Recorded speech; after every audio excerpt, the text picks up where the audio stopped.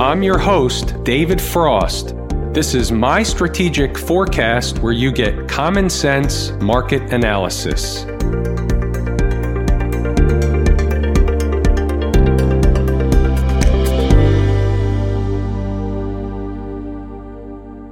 Today is Thursday, May 9, 2019. We're looking at a daily chart of the SPY or SPDR, which is the proxy for the S&P 500. So what's on the board today? It's China, China, China.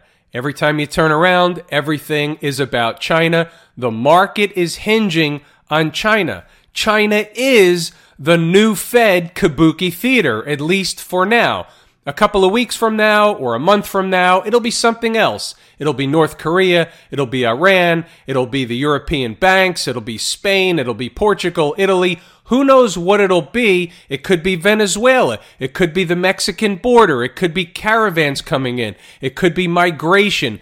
It could be geopolitical. It could be anything under the sun. As long as sentiment is negative, all those things matter. When sentiment is positive, because the market is rising, and that's the way it does work, not the other way around. When the market is rising, sentiment is positive. When the market is falling, sentiment is negative. That sounds easy to understand on its face, but when you hear that reported on television, they're taking a survey that's not in real time. So when they give you the results of a survey that are 2 or 3 days old, for example, and the market just went down or up for 2 or 3 days in a row, it's not representative of the sentiment that they're reporting. The only reason I bring this up is you need to understand that these things that I just mentioned, all those things that seem like and really are in real life problems out there, when those problems are perceived as problems, the market is going down. When the market is going up, those problems are just ignored, and it's like we're whistling past the graveyard. So I just wanted to set the stage for what we're discussing going forward. So let's take a look at the SPDR, and look what happened today. They never got to my number. So there's two ways to interpret that. 282.50 was the gap. We've seen this before. We've read this book before. How many times have we seen this where they come up short of a gap or spike through something by a lot and then whip it back the other way? So that's part of the trick, trap, fool, and frustrate crew. But there's a couple of ways to interpret missing the gap. So my particular price levels that I was interested in, my targets was 282.50 to 280.71. In that neighborhood, those are two gaps. I thought that represented the best opportunity where the market would, A, fall into if we fell quickly over the last couple of days. And that's when we started talking about this about 3 or 4 days ago. And then from there, that would be, again, the best opportunity for a nice quick rally out of that area. Well, we got everything except reaching into that area. So I've got to go back to the drawing board and sharpen my pencil. But there's a couple of ways to look at this, and it's pretty simple. Way number one is they came up short. That's bullish, and they're going higher. And we'll talk about higher in a minute, but let's give the other side. The other side is that they came up short today. The trick, trap, fool, and frustrate crew rallies the market away from the target area, and then they hit it again tomorrow or Monday, Tuesday, whatever it is. That's very, very possible. We've also read that book before. Which one's it going to be? That's what everybody wants to know. And the reality, folks, is we can flip a coin.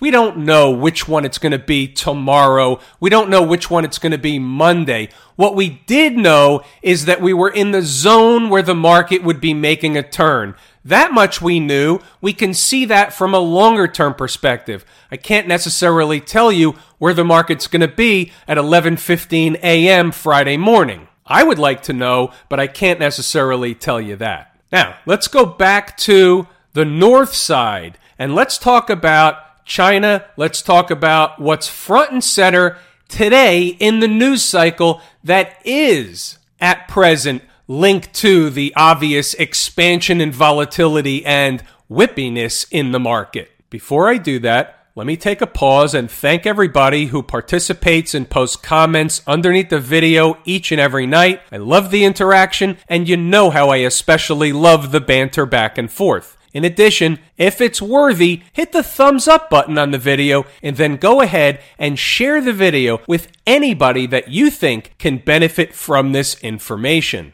Back to business. Let's start here. Traders that have taken the course at Lazy E-mini Trader will understand and be able to identify something on the chart that should be clear, upfront, and in your face. It is the reason why I kept saying if we come down into that zone within the next couple of days, the market should find support and rally out of that area. And how high, we don't necessarily need to know right away. All we need to know up front is where the bottom is going to be, which brings me to another point. Before we start talking about the upside, let me start discussing for a second how a trade is handled, for example, on the downside. Let's say a trader was short over the last several days. Now, when a price, a target, an objective is on the board, in this case, my objective was really around that 282 number. When that objective or target is on the board, do I have my full position or do I have a part of a position left at final target? And the answer is, and the way a professional trader handles things is, he takes profits along the way, or she takes profits along the way, pardon me. We take profits along the way, and by the time we get to final destination, we have a portion of the position left. 10%, 15%, 20%, probably not more than 25. So we can trade in thirds, we can trade in quarters. People trade any way they want to trade, but at final target, a professional trader has already taken off the majority of the position. It becomes a risk-free trade pretty quickly on a trade like this coming down from the May 1 highs. Now, let's flip it around and let's say, remember, we have one of two scenarios is going to happen. We have some tariffs kicking in overnight. At least we have the threat of tariffs kicking in overnight. So that's the next thing up in the news cycle. So if anybody is curious, keep your eye on the futures during the night, and you should see some whippy behavior back and forth in the futures during the night, based on rumors, based on tariffs, imposing tariffs, not imposing tariffs. Whatever happens is going to happen, and the market will do what it's going to do. But let's just say, for argument's sake, the market decides to take whatever happens with this meeting in China or this meeting with the Chinese representatives here, not in China, but the meeting with the Chinese representatives. Let's say the market takes it as a positive.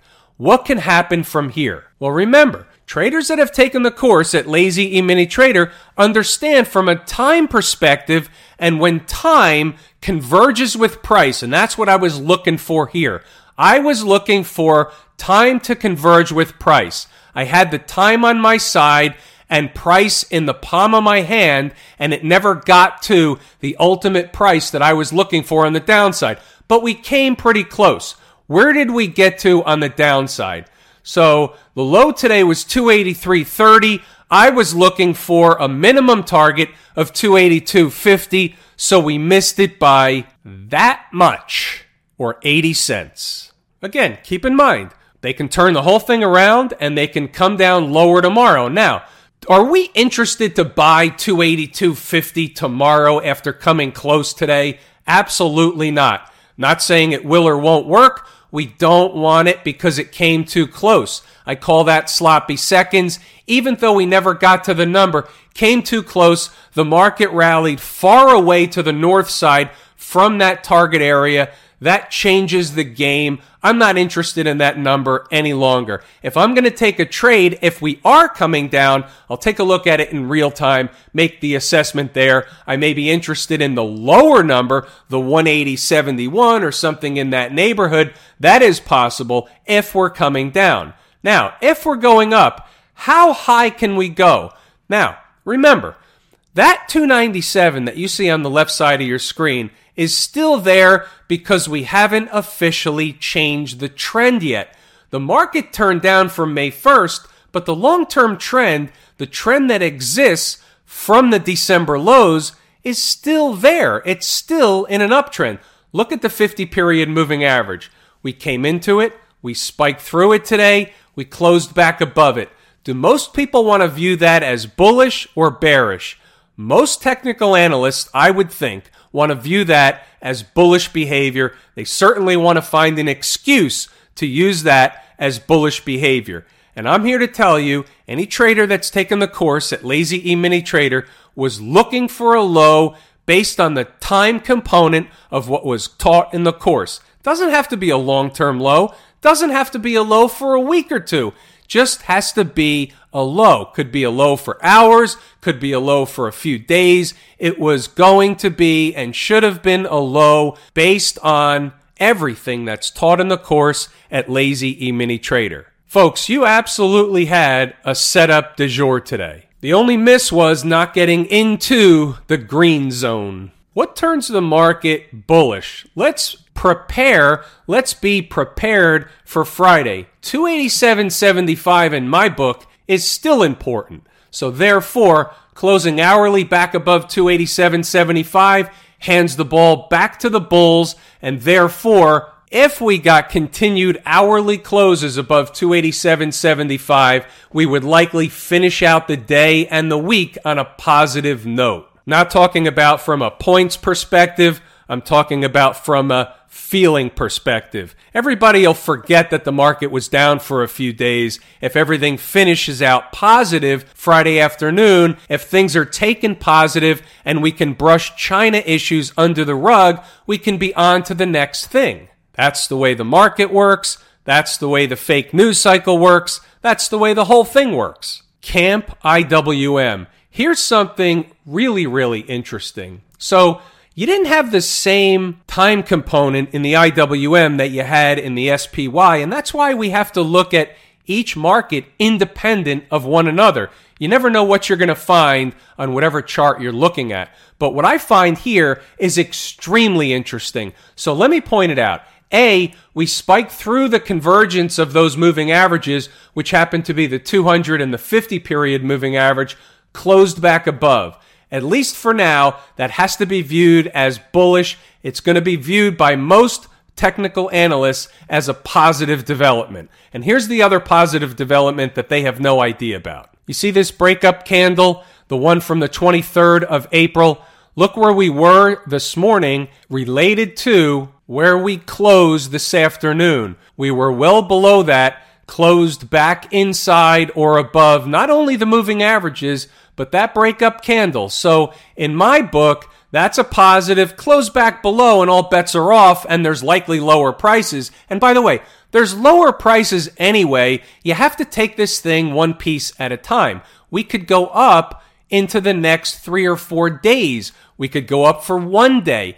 You never know what you get each and every day. When the market turns, and we're not just grinding up every day, and when we have an expansion of volatility, we will continue to get, and I remind traders of this every single morning, traders that get inside the numbers every day, in expanded volatility situations like this, they're reminded every day we will continue to see large swings in both directions. What did we see today? Large swings in both directions. Something else important that I want to point out, and you have to decide for yourself whether you find this kind of stuff useful or not. However, this morning, Inside the Numbers members, before the market opened, they were informed that the bogey for today was the ES futures contract or S&P E-mini futures contract. The bogey for the day was 28.72. Here's the S&P E-mini or ES contract. There's your horizontal trend line at 28.72.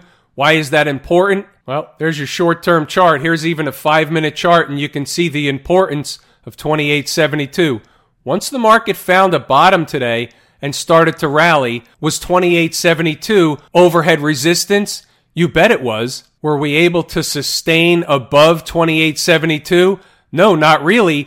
But guess what? The market closed up there, leaving you wondering, or at least leaving me wondering, what's going to happen overnight. It's very interesting. The corresponding levels are obviously given out to Inside the Numbers members in the SPY as well. So the ES and the SPY price targets and price levels are given out as important numbers every single morning long before the market opens. In fact, if you want to know a secret, many times I actually do the work the night before, so if markets are moving and traders do trade in the S&P E-mini futures contract, the numbers are already there most of the time. Little tidbit that you didn't know. What's doing down at the transportation department? Well, came into the moving averages, bounced off of them. You see a repeating theme over and over again, and we talked about that last night. All the markets pretty much trade together. It's quote-unquote all the same market. Whether we're looking at the transports or the Dow or the NASDAQ, when you have a day that's down big and then it reverses, everything is moving in tandem together, side by side, like a big wave. Everything moves down, everything moves up. Everything moves together. Almost everything. I know there's going to be some wise guy out there that said, well, this market moved in the opposite direction. I get that. But for the most part, everything moves together. The only other thing we have to note about the transports is the canary in the coal mine factor.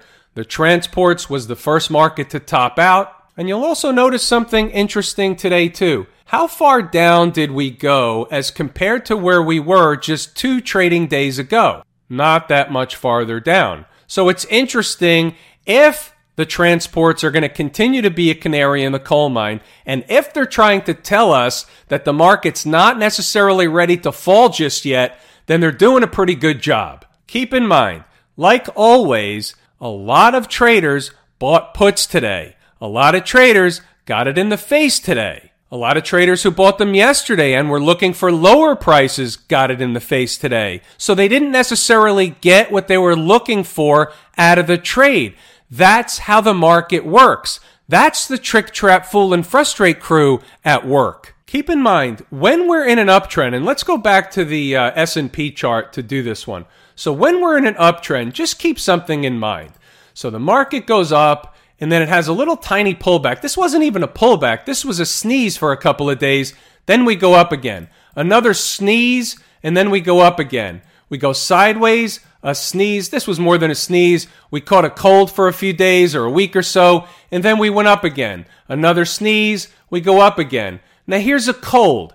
Now the question is, do we go up again or do we catch the flu? And here's what I mean. One of these times, we don't go up again.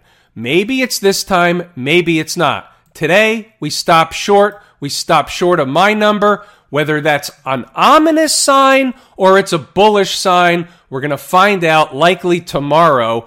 But one of these times, the buy the dip crowd gets it in the face. We're coming close to one of those times. If not this time, it's likely sometime in the near term. The triple Qs, the top-heavy weighted Silicon Valley Index. Well, same routine. Bounced off the 50-period moving average. It's almost too picture perfect. When you look at all these markets and you see the same thing over and over and over again, it almost looks too good to be true. We'll see what happens on Friday. Remember, back in December and before December, but back in October, November, December, back in here, you had money managers and a lot of people through and through the financial services industry shaking in their boots. Basically, they were shitting their pants because they were seeing bonuses go out the window. Clients are calling in a panic. You know the routine. So, this, meaning the last few days, compared to what we went through in the fourth quarter of 2018, this is nothing. Nobody's sneezing yet. Nobody's worried yet. Those guys in the $2,000 suits aren't sweating bullets yet. They will be, but they're not sweating bullets right now. This market has been supported until further notice. Maybe further notice is tomorrow. Maybe it's in a week or two. We'll see, but this just looks too good to be true. Let's take a look down at the financial district. Didn't fill the gap, came up short, reversed. Again, if this is what I think it is, it's the market preempting a positive result between the China relations discussions, the trade talks, the tariff deal, whatever you want to call it. That looks like a preempt to a positive outcome. But we know that most people are wrong the majority of the time. So this one's teetering. We close the day right on a teetering number. We'll see. Here's another scenario. We should have talked about this one before, but here's another scenario. They impose the tariffs. The market has a conniption fit overnight. It drops all the way down. Let's make up a number and say it drops down to 2,800 on the ES contract, right? 2,870 is where the S&P futures contract, 2,872. The SPX cash index is at 2,870 on close today. Let's just say they spike the futures down to 2,800 or even below 2,800. By the time everybody shows up to the market at 9:30 a.m., they've already done the damage and recovered. That's possible. That happens.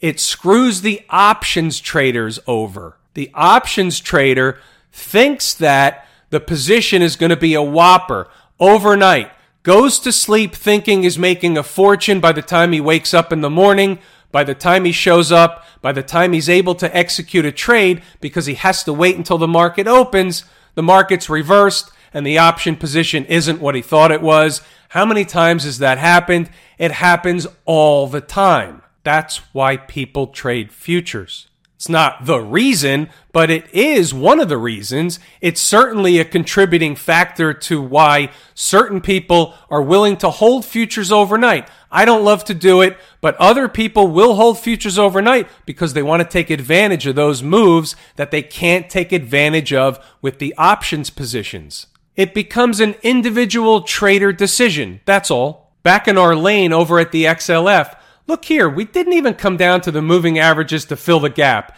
They will, but we may have to go up for a few days first. Again, it's going to depend on what happens tomorrow. I hate to have everything hinged on one thing, meaning a piece of news that even I hate linking markets to news, but that's where we are today. The market's going to react. After the dust settles, after the smoke clears, we'll get back to a sense of normalcy. As you know, the market's going to do what it's going to do anyway, but over the next 12 to 24 hours, it's certainly going to take its cue off the current events between our chief negotiators. How about a repeat performance? Even when we look over at the SMH, all we see is more of the same. The market came down, it spiked through the 50-period moving average, it fought back and closed back above the 50-period moving average. Looks good on paper. It's going to get a lot of people bullish, saying a bottom is in. We'll see if the trick, trap, fool, and frustrate crew have different ideas. I think we can see both. I think the market can rally, and I think we can get hit again pretty hard. I think we will get hit again pretty hard. I think the question is, do we rally first or not? I'm going to show you something else I found this morning also. I'm looking, because of China, I'm looking at things all China. So here's a 15-minute of the SPY. It doesn't matter what the time frame is. I just picked it out of a hat. I want to prove a point. So the market gaps down and goes lower, and you can see the market found the bottom at about 11:30, and we went up from there. What happens if I bring up a chart of a China-related stock like, let's say, JD.com? Well, here's JD.com, and you can see the JD.com made a low in the first candle of the day and continued higher all day long. Is that indicative of something relating to China? And yes, that was a trade from the other day. We no longer need that line. But this is why we always have to look at a lot of different charts, a lot of different markets for a lot of different reasons. It depends on what's going on at the time. Everything is fluid. It's real time. This is live TV. And with that little 2 cents worth of information, I'm going to give it a wrap. I'm David Frost, my strategic forecast. Thanks for tuning in for another episode of Common Sense Market Analysis.